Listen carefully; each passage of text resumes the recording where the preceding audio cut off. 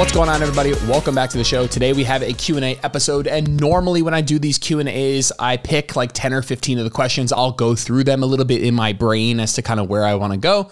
Today we're going to keep it a little bit more rapid fire. I have not seen any of these questions. We're going to just go for about 25, 30 minutes, see how many I can get through, a little bit more rapid fire style. So first question, not going to name names, just kind of read the question here, is how long does it take to answer all the Q&As? I appreciate all the content. It takes anywhere from like 45 minutes to an hour, sometimes a little bit more than that, sometimes up to 90 minutes, depending if I go through every single one and if they take a bit longer, if I go in a bit more depth on them.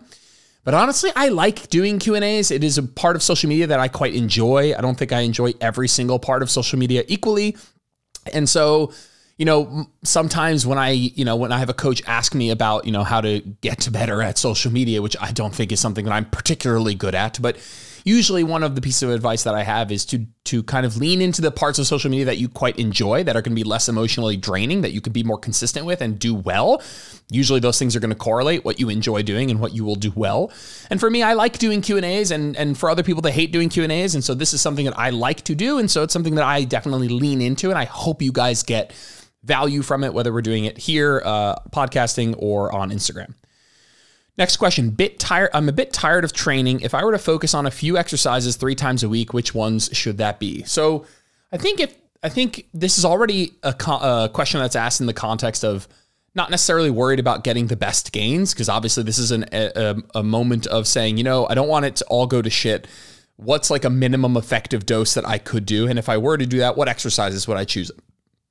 I think the like compound exercise versus isolation exercise discussion is a bit dead in hypertrophy. That's not necessarily a whether an exercise is compound or isolation isn't necessarily by itself something I would strongly consider in hypertrophy contexts. There's other things to worry about, to focus on, how complex an exercise is, the resistance profile of that exercise, muscles that are worked, stimulus to fatigue ratio. There are other things that I'd think about in hypertrophy, but in this context, in this like minimum effective dose, I want to still do some training, but I want to decrease how much I'm doing because I'm just a bit out of it.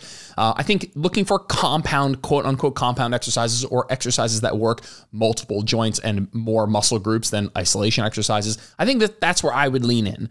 So which ones would that be? It'd be compound lifts that work a lot of muscle tissue, so you don't need to do as much and you can cover a bit more of your bases. So a squat pattern, a hinge pattern, maybe a split squat pattern, some form of bilateral pressing movement, some form of pulling movement, some form of a row, push down, a pull down.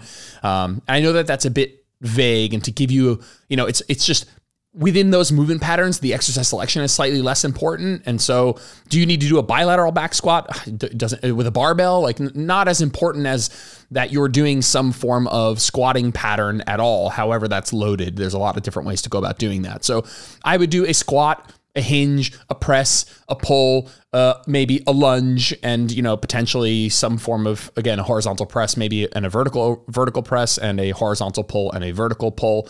But I would look for exercises that will work a lot of muscle groups at once: a deadlift, an RDL, a squat, a split squat, rows, pull, overhead pulls, overhead presses, horizontal presses, and maybe I would do slightly less single joint movements. So maybe slightly less triceps and biceps, and maybe slightly less leg extension ham curl, and focus a little bit more on compound lifts.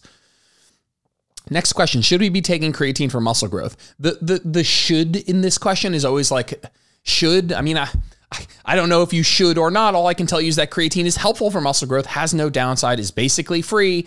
It's also not magic, by the way. Like, I think we talk about creatine like it is magic. Creatine could only be considered magic because it's one of the supplements that actually works. So in a sea of stuff that probably doesn't do shit, it is something that actually works. And so it is kind of like this magical thing, but in the context of all the things that lead to muscle growth and strength increases and performance increases, whether you take creatine or not is not a needle mover. I promise. It really is not. It's not going to drastically change your strength and performance, your hypertrophy outcomes, but it does definitively help. And so it's this thing that in a world of stuff that probably does nothing, it's something that definitively helps, has no health downsides, has no quality of life or cost downsides. There's just all upside, no downside. Is it a big needle mover? Definitely not. But it's something that, like, I always laugh because it's like if you take any supplement at all, if you're somebody listening to this and I'm like, hey, do you take any supplements? And you take anything, but you don't take creatine, to me, that's that doesn't make a whole lot of sense, because if you're going to take any supplement that helps at all, you start with creatine. It's like the most well-researched supplement in existence. So should you? I think you should be taking creatine if muscle growth is your goal, but you're also not missing out a ton. I just think that there's just no reason not to. That's all. No really good, compelling reason not to. Next question. If I have no room for a functional trainer, is a single pulley tower a good investment for a home gym? Absolutely yes. 100% yes. Seriously. A lot of the stuff that we do bilaterally with a functional trainer, whether that's, facing away cable curls or these cross cable extensions or these behind the back lateral raises, and I'm naming a lot that I use in my programming, inline cable front raises. Yes, some cable pressing, almost all of them, and specifically all the ones I just listed, can be done unilaterally and are really great unilaterally. And even things like chest supported lat pull downs, which are all the rage right now, you only need a single cable pulley stack for that exercise. A lot of rowing options, because even if you only have one cable stack, chances are you're going to attach some sort of handle that allows for both of your hands to work at the same time. A single cable pulley stack is amazing. And I know that there are a lot of people in my group program who have like a Pulley Pro or some single top bottom cable that they've attached to their squat rack. And it has given them just a lot of new options for them. So I think it is a wonderful idea, a great addition to your home gym. You might not have room for a big functional trainer, but you might have room for a single cable tower. And I think it's an amazing purchase.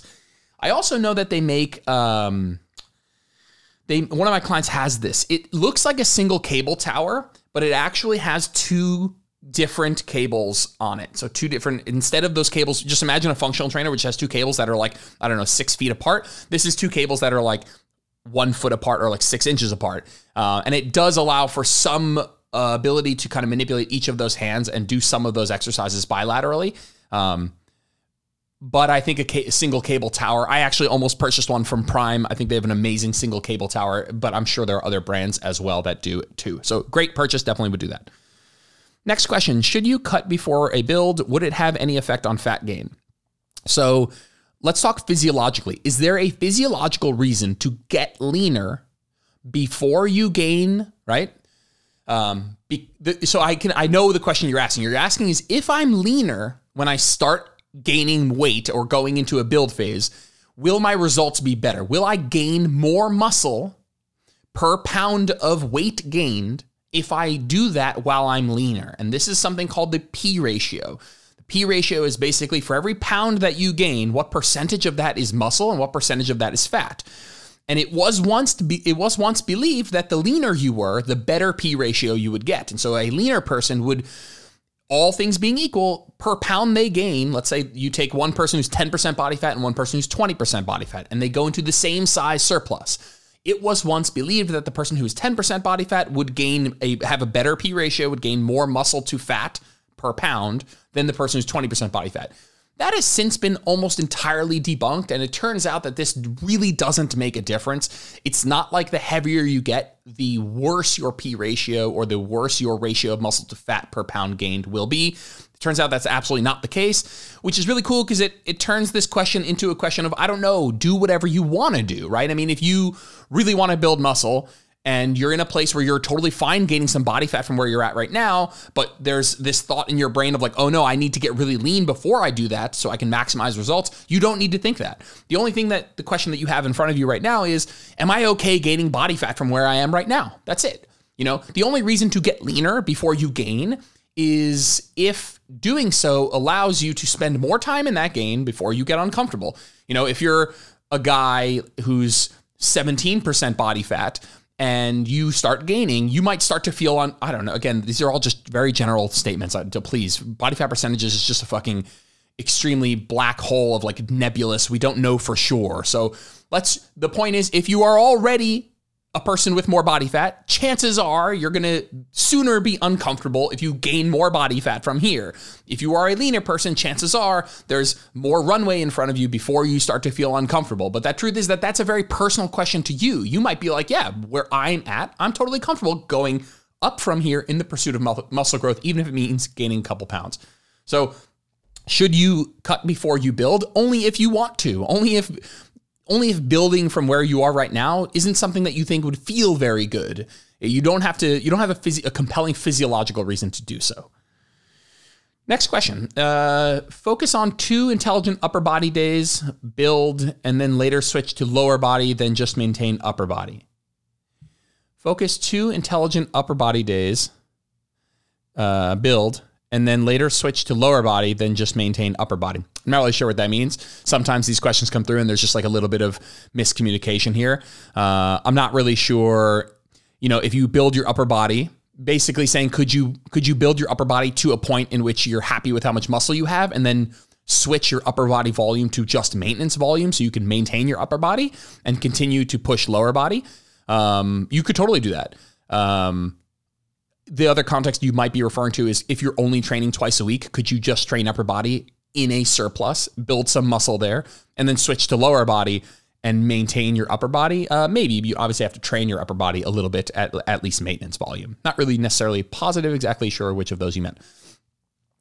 Arsenal have been on fire this preseason. I'm a big Arsenal fan. It's a soccer team in the English Premier League. How excited are we for the season?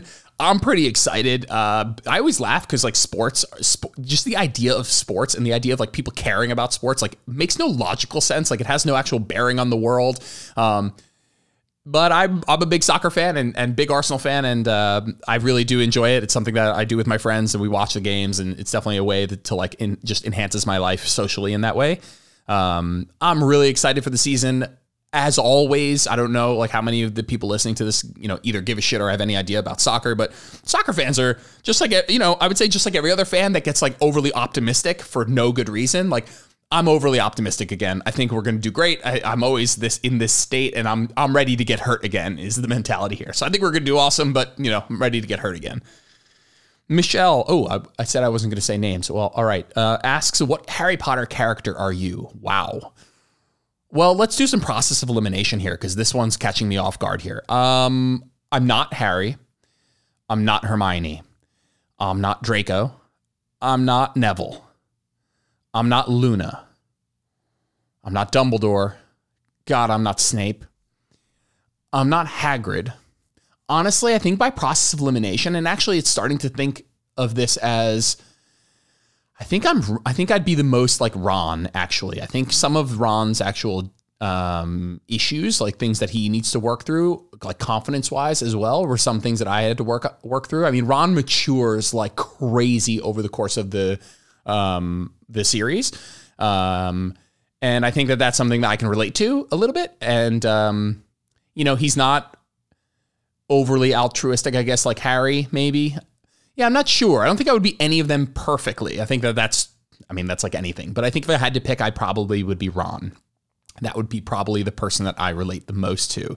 But certainly not entirely. As I'm saying that, there are things that I'd say I would not relate to. But I don't think I'm Harry. I'm not Hermione. Not Luna. I'm not Hagrid. Maybe I'd relate the most to Fang. No, I'm just kidding. But yeah, cool. Good question. I would certainly not be, I don't think I would be in Gryffindor. I think I would be a Ravenclaw, actually. Some Ravenclaw Slytherin hybrid, potentially, would be my guess. Next question. Is it okay to continue with dumbbell squats and deadlifts with mild hip bursitis if there's no pain discomfort during? So I'll start by saying I'm not a physical therapist. I'm not a doctor. I'm not a pain doctor, pain specialist. Pain specializing in alleviating pain is not my specialty. That's a bit redundant. But I've worked through enough pain myself with physical therapists, and obviously I'm in this circle to some degree. And so again, take everything I say with a grain of salt. Definitely talk to your own physical therapist and your own people who specialize in this first. But my inkling would be that if there's no pain and discomfort currently, that we can't be sure that what you're doing is something bad long-term. And so if you're doing something with no pain currently, chances are that's really good. And you can build strength in that range of motion in this movement. And so my gut would say, absolutely, yes, it's okay to continue with this. I would think about your technique a ton. I would think about load management a ton, making sure you're not doing too much, putting too much pressure on these joints over time, taxing those joints in the same way with the same movements over time. I would just pay attention to your load management. And frankly, that's something we all need to do. And so if you start to catch on that there are things that are causing you pain, that when maybe when you do 8 sets of squats and deadlifts very close to failure throughout the course of the week, that's, over 3 or 4 weeks, that's when you start to experience a flare up in pain. That might be an indication of like, oh, maybe that's too much volume. But I'm honestly, if you feel good, then I would take that as a very good sign that what you're doing is not going to lead to something bad. And in only most cases would probably lead to good things, which is building strength in that area. Next question. Is there an optimal time to take fish oil? Is it more effective with food? Not that I know of. To be honest with you, these things just work whenever you're thinking about like these acute factors. What time should I take this? Around the training, with food. With food sometimes is relevant. But these things happen. These things have a benefit over a long time scale. Taking fish oil is not an acute thing. It's not like taking caffeine. Caffeine has an acute benefit. The minute you take caffeine, within an hour, it's peaked in your bloodstream. You're getting the effects. Then it goes away. You lose the effects. Stuff like fish oil tends to have a benefit over the long term, and it's probably more of a cumulative benefit, we would say. And so I don't think that it matters. Maybe there's something to taking it with food, but I can't think of why that would be. And so if there's someone out there who knows the answer, and I'll take a peek afterwards as well, but I don't actually think it matters. I don't think taking your supplements with food is ever a bad idea. There are some supplements you absolutely want to take with food, or some supplements, some medications. And so I don't think it's a bad idea. And I also don't think it's a very hard thing to do, is my kind of gut feeling. It's like, it's not difficult to habit stack your supplement intake with a meal. And I certainly don't think there's a downside, and maybe it's more optimal with food, but I would not have a good reason to believe that for fish oil. Next question is music playlist ideas. I need some new inspiration. Go back to high school you and what you were jamming out to in your room, hopping around during the Snapchat days or whatever was going on then, would be what I would go to. I literally have a playlist called High School Playlist, and it is just shit and you know what? It's funny. I've been thinking about this sometimes with music. Because like there's a certain point in your life where you don't want new music, or like you subconsciously don't need new music. I'm certainly at a place where music is a big part of my life. When we were in college, we ran a music blog that I got to meet a lot of my favorite artists. I got to interview a lot of my favorite artists. We got to go to a lot of shows. I thought that was something I was going to go into career-wise, whether that was writing or whatever, some form of media, and it's still a big part of my life. Going to shows, going to concerts, I love music is in air quotes, fucking everybody likes music. But there was a point where like, I am at a point now where like, I follow new music in the genres that I like, but I'm certainly not like what I used to do, which is like wake up every morning, go to checking everybody's new releases and all of this stuff. But the interesting part is I think music is like music, and you could also say like another thing would be like smells, but we'll get to that another time. But music is like the ultimate time machine. Like people like music that makes them travel back to a different place when they felt a certain way.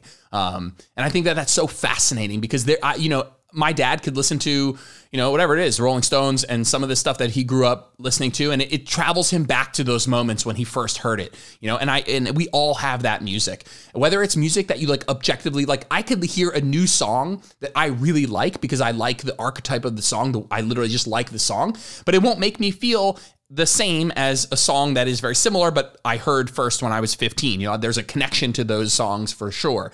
And so for me, I go back in time. If I need inspiration, I go back in time. I pick songs that just like bring me back to a place where, I felt a certain way. And it's very subconscious. You're not like actively thinking about this. So I would go back and find the stuff that you loved when you were younger. For me, that stuff always gets me hyped. For me, honestly, that's like stuff like Yellowcard and some of the more punk rock, 90s and early 2000s stuff absolutely gets me going for sure in a non-creepy way. Next question is, I can't develop upper chest. Which exercises do I recommend? You meaning you're having a difficulty developing the upper chest, and which should you do to develop the upper chest? Upper chest exercises, it's called your clavicular pec. It's one of the 3 divisions of the pec. It's the one that attaches to the clavicle. And basically you'll want to do dumbbell pressing on an incline, something like a 30-ish degree incline, not much higher than that, as it seems 40 to 60 degrees tends to be slightly better for front delts. But the cool part is anywhere from 30 to 60 degrees is going to hit the clavicular pec really well. The higher you go, the more front delt you'll get, and it will just kind of blend the gradient towards more front delt. But you need to do incline dumbbell pressing is a really, really great. You want to make sure that when you're doing that incline pressing, your elbows aren't flared all the way out. Again, for those of you guys watching on YouTube, you can see you don't want your elbows flared all the way out. To work the clavicular upper portion of the chest, you're going to want a more adducted, which just means arm slightly closer to the torso, elbow more tucked position. And as you press up, you're going to want to press up and over the clavicle and make sure you're finishing that rep with your arm and the dumbbell kind of in line with your clavicle if you're looking from the side. You can also do some incline or clavicular cable pressing, which is something you'll see on my story. Funny enough, I'm literally going to post it when I'm done recording this podcast. It's something I've been doing lately as I'm also trying to build that portion of the pec. And you can also do what's called a press around, which is a single arm cable press. And you can do that for the clavicular pec, and it's going to be a press more from the bottom up. And so again, essentially, if you're trying to work the upper portion of your pecs, chances are incline dumbbell pressing, incline cable pressing, or clavicular cable pressing, and keeping your elbow tighter to the torso is going to line things up a bit better for those for that division. Next question: thoughts on THC seems to make running more bearable. Thoughts on THC is its own podcast entirely, and I'm not going to dive too deep into that. Seems to make running more bearable. I don't know much about. I was going to say I don't know much about either of those topics. What I mean is that I don't consume much THC, and I don't go for a lot of just arbitrary, I'm going to go for a run. That's not necessarily, doing both of them is not something that I have a lot of experience with. If it's making running more bearable, what I would say is there's no downside in adaptations. It's not like you're taking THC and it's blunting the adaptations that you get from the running, cardiovascular adaptations, muscular endurance adaptations. It's certainly not doing that. And so if it's making it more bearable for you, then physiologically speaking, there's no downside. I don't know if I'm advising that, but I don't think that there's a downside in terms of adaptations. That's for sure. Next question, supinated grip in tricep pushdown. Is that effective? Just remember that whether or not so supinated would be an underhand grip. Just remember the triceps don't attach to the forearm in any spot. And so your forearm position is not changing the orientation, not changing the length of the triceps, any of the triceps in any way at all. And so what grip you use is technically speaking by itself irrelevant. And this goes for a lot of things. When you're doing a row, people should I row with it palms down, neutral grip, palms up. The grip you use, none of the muscles on your back attach to your forearm. And so what your wrist is doing, what your forearm is doing is not affecting the length of those muscles. However, when it comes to grip, pronated, supinated, neutral grip, it tends to correlate with a certain arm path that does matter. And so, for example, for the lats, we want, often we will say, hey, use a neutral grip for the lats. Why would we say that if the lats don't attach to the forearm? Who gives a shit what angle your wrist and forearm is on? It's because when you use a neutral grip, you're going to more likely keep your elbow. I mean, if you guys are thinking about this, if you have a neutral grip, chances are you're also going to tuck your elbows a little bit. To have a neutral grip and flare your elbows is mega uncomfortable. And so for lats, we want the elbows tight to the torso. We want the arms tight to the torso. And the grip that's likely going to encourage that the most is a neutral grip. And so they're more indirectly correlated. And so if you want to work your upper back, you're going to want your elbows a bit more flared up or abducted up off the body. What grip makes that elbow flared arm path the most comfortable, the most likely? A pronated palms down grip, or at least a grip that matches that arm path. And so grip doesn't actually make a difference. You could do lat work with the palms down. It would be possible, totally. Same thing with this tricep question where you having an underhand grip doesn't tell me anything about whether or not you've, enhanced the benefit of a tricep exercise. And so, for triceps, I care more about your shoulder position, your elbow position, what exercises you're choosing, how you're doing them. Underhand grip might make certain exercises getting into certain positions more comfortable. So one of the ones that I can think of is an overhead tricep extension. Sometimes using an underhand grip allows for the position you want to get into to be a bit more comfortable. And so this is more of a question of, if I adopt this grip, what is going to be most comfortable for me in terms of arm path execution?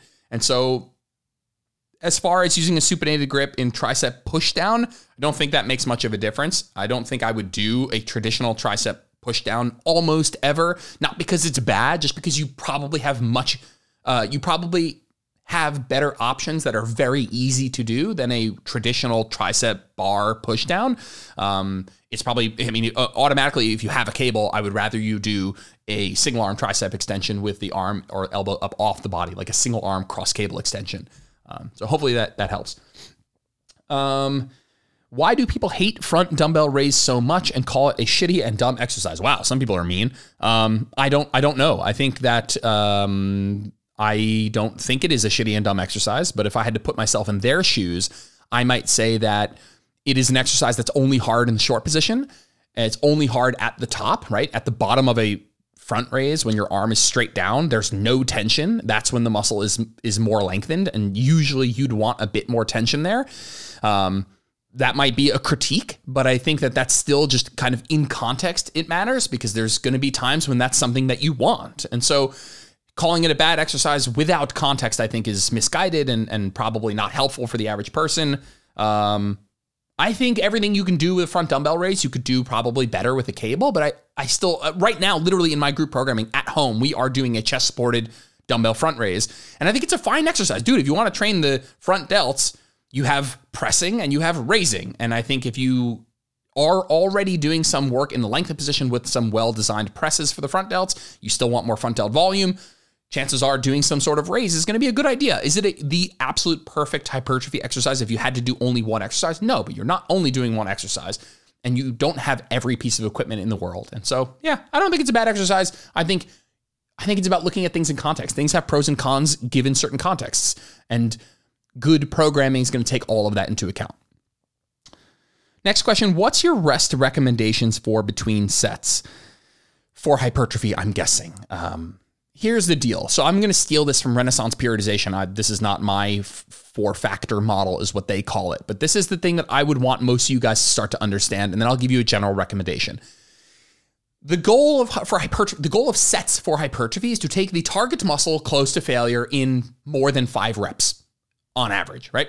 So you want to bring the target muscle, not something else, target muscle close to failure, and you probably want to do more than 5 reps to accumulate enough high quality volume.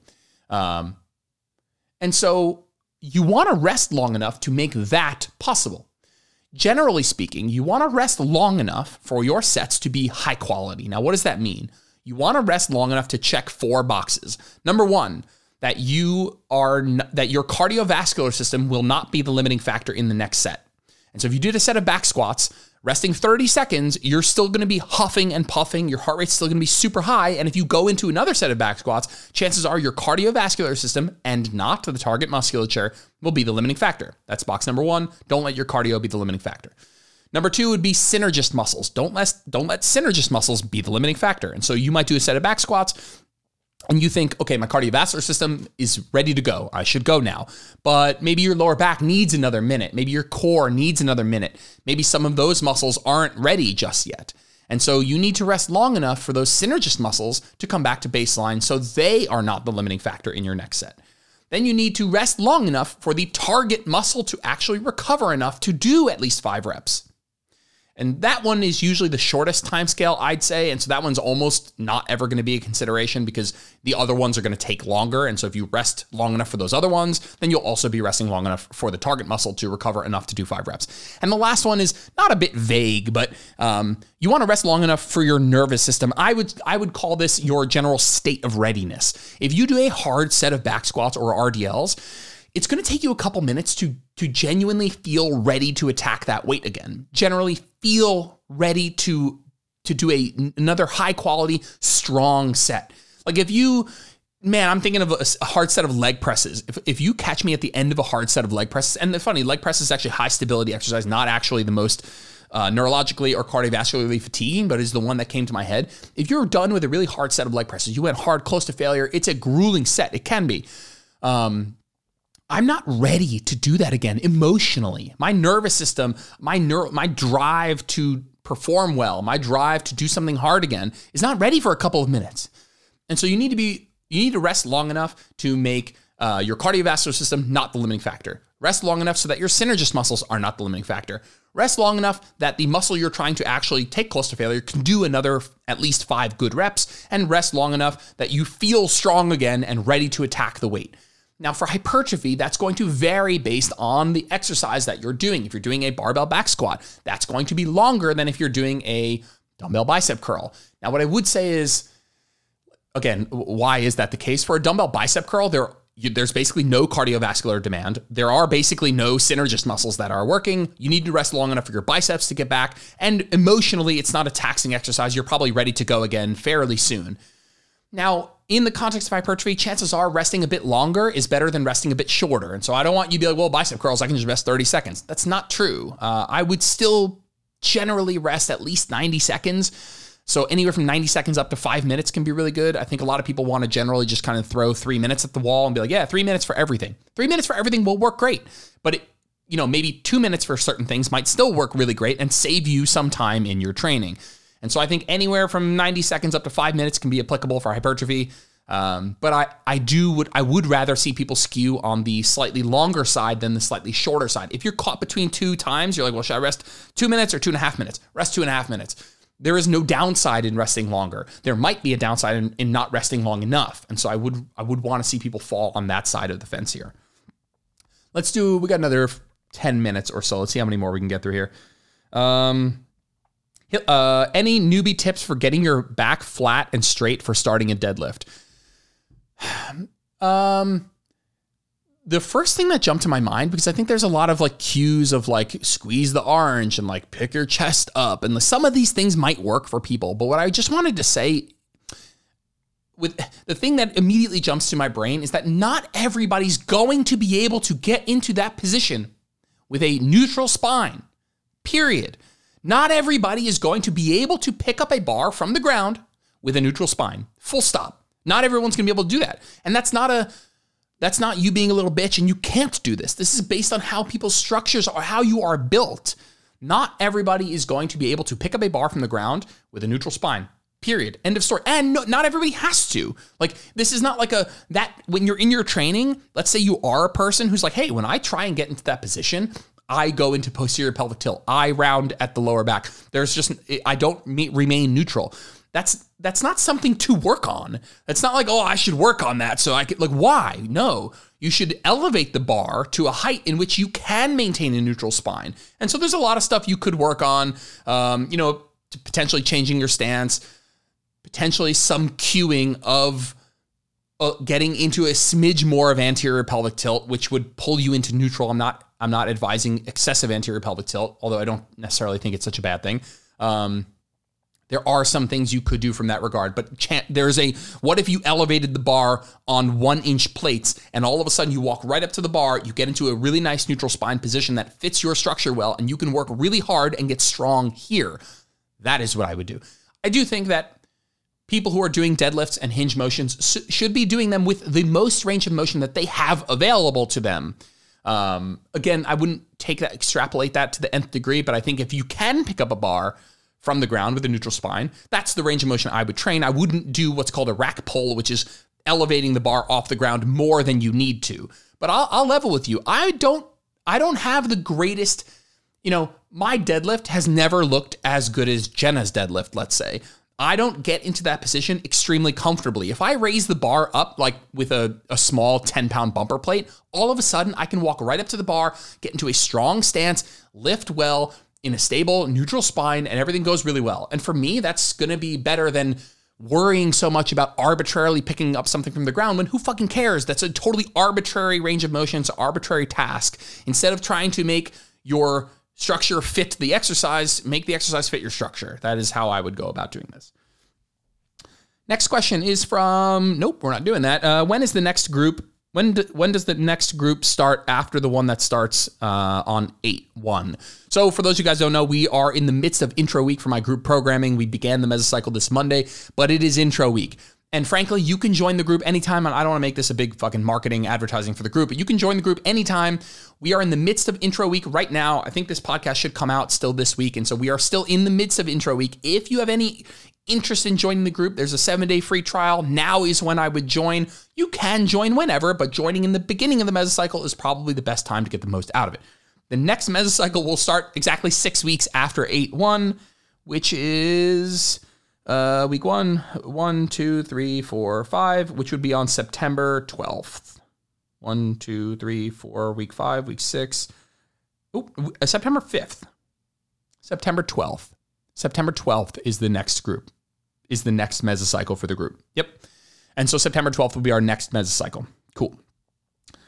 Next question is, can I mix creatine and coffee, or doesn't matter as long as I'm getting creatine? Yes, you can mix creatine and coffee. Not the end of the world. Where there was some research where it doesn't absorb as well, but creatine is something you take every day. Again, it doesn't have acute benefits. It has cumulative benefits. As long as you're taking it every day, you're going to be fine. Doesn't matter when you take it. Frankly, as long as you're taking it at least 3 to 5 grams per day, probably even just 5 days a week would be enough to max out creatine stores. You're going to be good to go.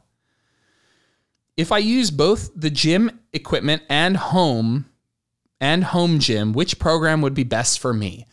So personally, right now, I have decided not to make it one group. So there are some coaches out there who do it's one group, and you get the gym program and the home program. And if you want to toggle between the two, you totally can. I think that's helpful sometimes, but to be honest, what that shows me is that this person created a gym program and then just put a whole bunch of at-home swaps.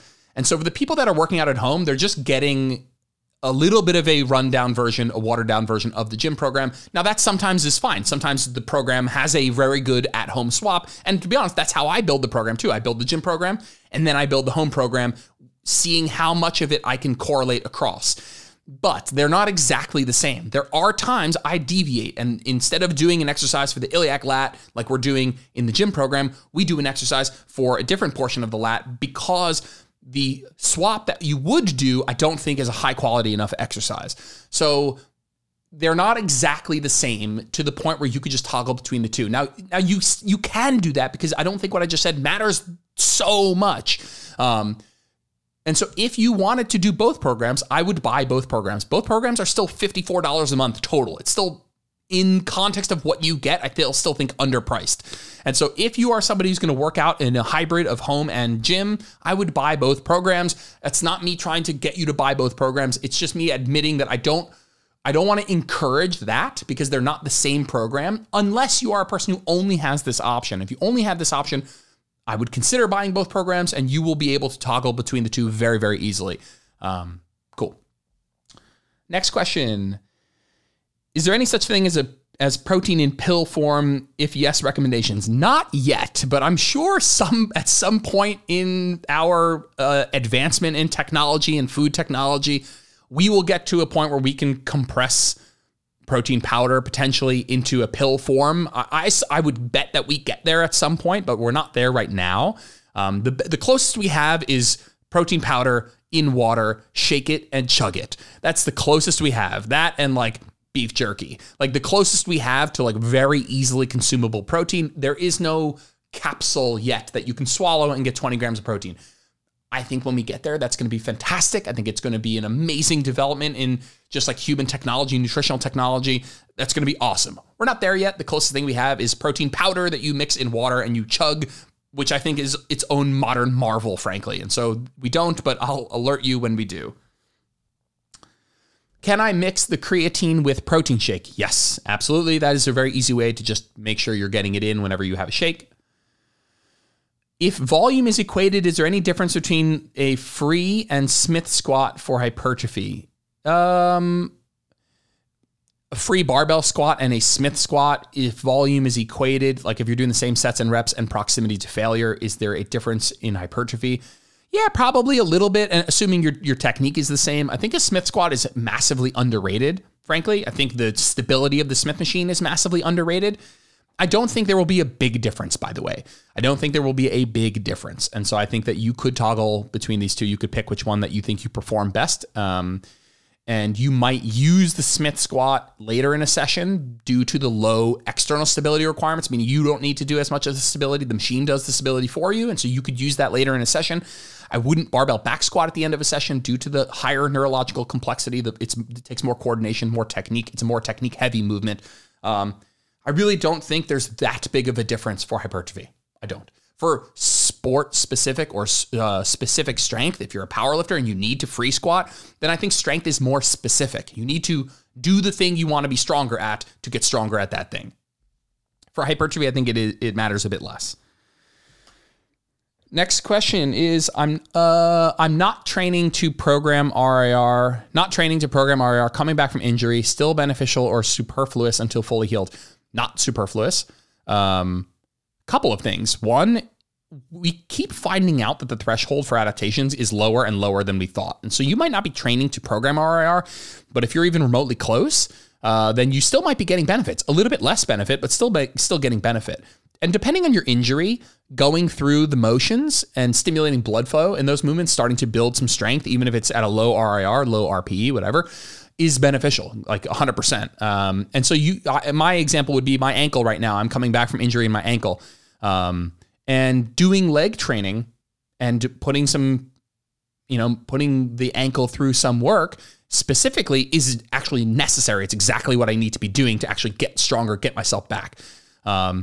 And so it depends how far away you are from failure, but long story short, I don't think it's superfluous. I do think it's beneficial. The range of benefits, is different depending on how close you are going to failure, how close you are to the program RIR. If you were doing it with 1 pound dumbbells and at a 50 RIR, then yeah, probably not beneficial outside of like blood flow benefits. But if you're at like a 4, 5, 6 RIR, and then I still think that there's some reason to do so. I think there's some reason to do so anyway, but probably still some actual benefit there. Next question, 10K calories for 14 days. How long to get back to normal weight? You had 10,000 calories every day for 14 days. How long to get back to normal weight? I'm not dismissing the question. I'm just not really sure the practical application of this. Even if you actually did this, I don't think there's a practical application to answering the question, because outside of just meeting that need to kind of know what's going to happen and when, if you ate 10,000 calories every day for 14 days, let's say your maintenance calories was 3,000. That means you would have gained 2 pounds per day. You'd be up 28 pounds. Now, these are all super rough back of the envelope math. It's not this simple math, but let's say you gain 25 pounds doing this, right? 10K calories, you'd be in 7,000 calorie surplus every day, which would be a 2 pound gain times 14, 28 pounds. How long before you get back to normal weight? It would depend what you're doing over the course of that time. Are you eating nothing? Are you eating maintenance? Are you eating surplus? Are you eating a smaller surplus? Are you eating in a deficit? How big of a deficit? How much are you moving? So I really don't know. Not really sure the practical application there. The truth is if you get, like, a very general statement is, if you've gained weight, I'm not saying it's needless to worry about how long it will take, but you have to do the same thing. You have to get yourself into a calorie deficit one way or another through a combination of nutrition and movement. And so you just need to do that anyway. So I'm just going to let you guys know my battery is running out on the camera. When it runs out, I'm just going to end the episode. We're going to call it there, but we got another couple minutes, so I'll do as much as I can. And if it shuts off, then we're done. Literally just ordered a power cable for this, so that doesn't happen, but it's on the way and not here yet. Next question, difference between sitting and standing calf raises for hypertrophy. Yeah, really simply put, if your calf basically is comprised of 2 muscles that we are looking at, the soleus and the gastroc. The gastroc crosses the knee joint. And so if you bend at the knee, you are shortening that muscle. And if you are doing a straight leg calf raise, you are lengthening that muscle a bit more. And I would say that the soleus is going to get hit either way. And so I would almost exclusively do standing calf raises, just because that means you're going to be training the gastroc in a bit more of a lengthened position, which is probably better for hypertrophy. And since we don't want to be spending a fuck ton of time doing calf raises, we might as well pick the best bang for our buck exercises, which is going to be training those muscles in a more lengthened position, or at least the gastroc in a more lengthened position. And so when your knee is bent, you are training the gastroc in a more short position, which probably head-to-head, volume per volume, is going to be less hypertrophic than training it in a lengthened or straight leg position. And so generally, I'm going to pick straight leg exercises, just because chances are your program's not going to have, more than 2 calf raise exercises. In my context, probably not ever more than 1. And so if we're just going to pick one exercise, I'm going to be doing it with a straight leg, because that's going to train the gastroc in a more lengthened position, which is what we want. Or which is what's head-to-head, if you had to pick one exercise, better for hypertrophy.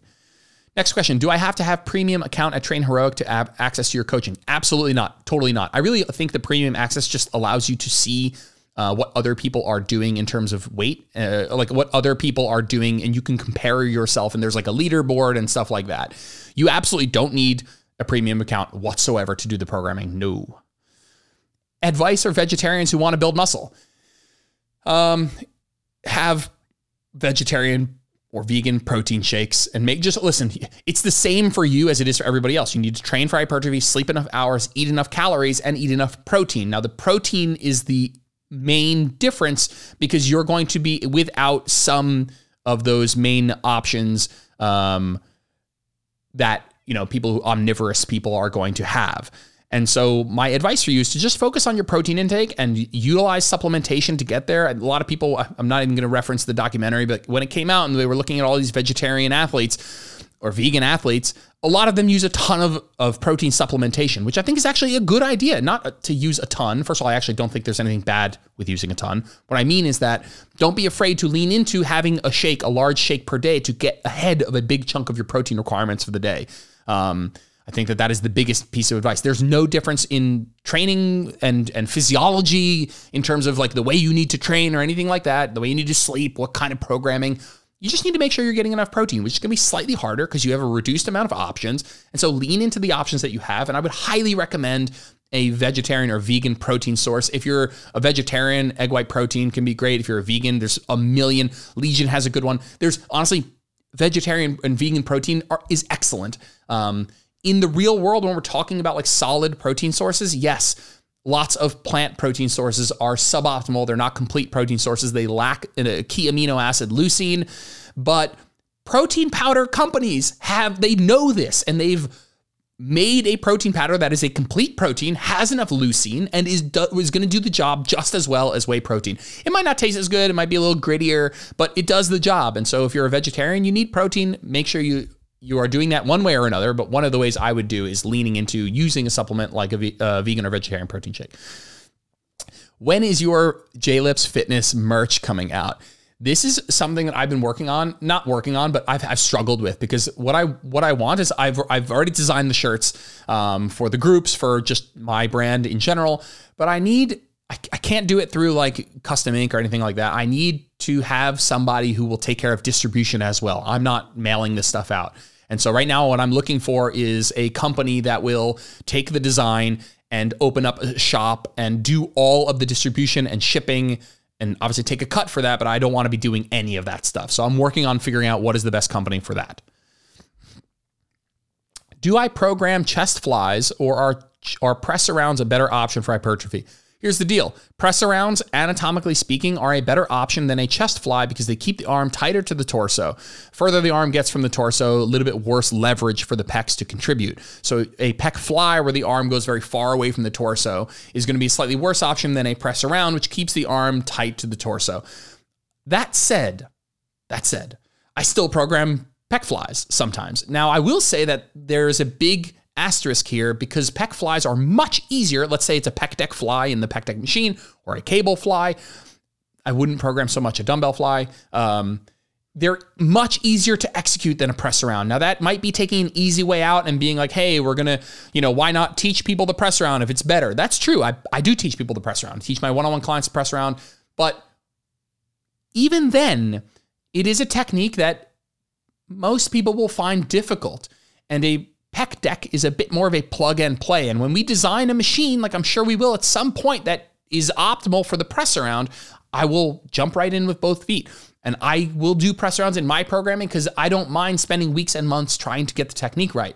But it is certainly a more difficult technique. And I don't know if that juice is worth the squeeze for most people to really struggle with. Listen, you can hear it in my voice. It's something that I struggle with where it's a slightly better option, not going to be like a high magnitude of difference. And it's a much more difficult technique. And I've had experiences where people have been frustrated thinking like, well, even when they're doing it right, I don't feel it, doesn't feel right.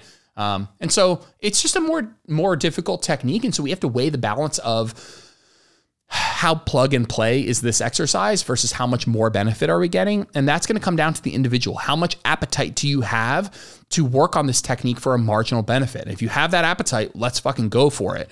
But I also don't think it's a big deal if you're like, man, I don't really want to fuss around with that too much. And a pec fly has always given me a really good stimulus, so I'll stick with that. I think that's a fine rationale as well.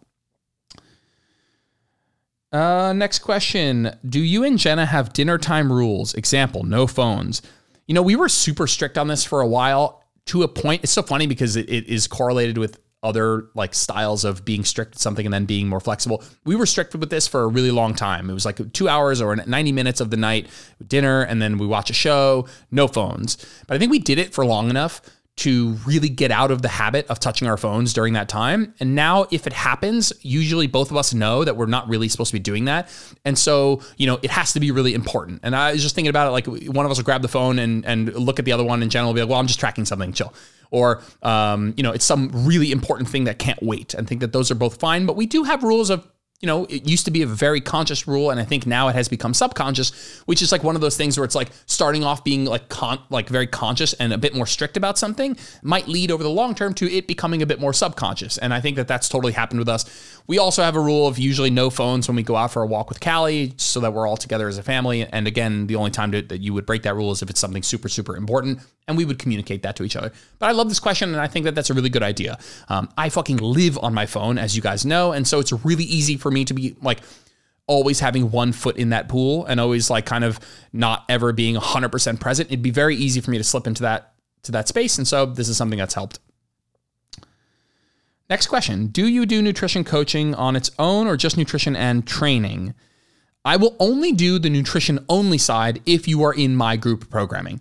I want to be doing both, and whether both means you're in my group program and we're doing nutrition one-on-one on the side, or I'm taking on the one-on-one programming and nutrition all together, that's great. Listen, I understand that that's not how everybody might work, but it's just put it very simply. That is what I want to be doing. I'm very interested in the training side as well, and very interested in doing both of them synergistically. It can be a bit, not always, but it can be a bit difficult when you're dealing with two different people. If you have a coach for training and you have me for nutrition, like we do need to be on the same page. And that's not so hard to do, but sometimes it's a bit, there's a bit of a disconnect there. And so just to keep it super simple, and it's something that I enjoy doing. So it's not even like, I'm not even saying you can't do this because the results would be worse, but it's something I want to do. And so that's just how I would prefer running my business. Do homebodies ever get to do squats, high bar or low bar? Absolutely. Oh my God, yes. Yes, 100%. I think we back squatted last meso. Listen, we can talk a lot of shit about back squatting, it being not optimal for hypertrophy, it having some things that are suboptimal, but if you train at home with mostly free weights, we are going to back squat. So I don't think we're back squatting this meso. I think our lengthened quad work is in a foam roller hack and a split squat variation, but we will sure as shit do back squatting. High bar or low bar is not something I will ever directly program. I will program squatting for quads or squatting for glutes, so a more hip dominant or a more knee dominant squat. And if you want to use a low bar position for the hip dominant squat and a high bar for the quad dominant squat, that's fine. But where the bar goes on your back is not actually changing the benefit, like the bias in terms of muscles. It is changing. It's like the grip thing that we talked about earlier. Doing a low bar squat might naturally bring your squat into a more hip dominant pattern just because the bar is further down your back, and it will allow you to use a bit more of your posterior to lift the weight, more glutes, more lower back, right? But it doesn't actually change what's going on. Next question. Oh, we're coming up on an hour here, guys. Really got ahead of myself here with this like 30-minute bullshit, but we're really going ahead here. So we're going to stop at an hour. I can't believe my battery hasn't died. It's like blinking at me, but oh well.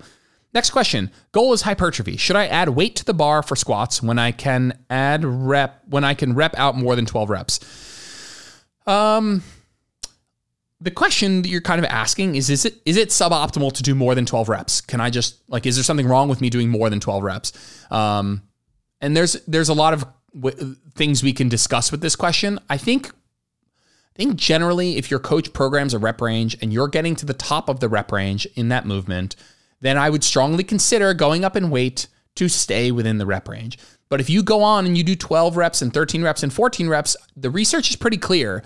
It's the proximity to failure that matters. If you do a set of 6 to failure and a set of 15 to failure, you're going to get the same hypertrophy. Now, there is a question that is begged here where it says, well, if I can do it in 7 reps, why would I do 13? Why waste more reps? And I think that's an interesting argument and one that I kind of agree with. But there are some reasons, actually. It's not It's not like there are no reasons to do 13 reps. What I would say is just question the quality of the movement at 13 reps versus the quality of the movement at, let's say, 6 to 8 reps. You might find that doing squats in the north of 10 reps is more cardiovascularly demanding. And by doing more than 10 reps, you make the chance of cardiovascular system being the limiting factor, you make that greater. You increase the chance that the cardiovascular system is the limiting factor, right?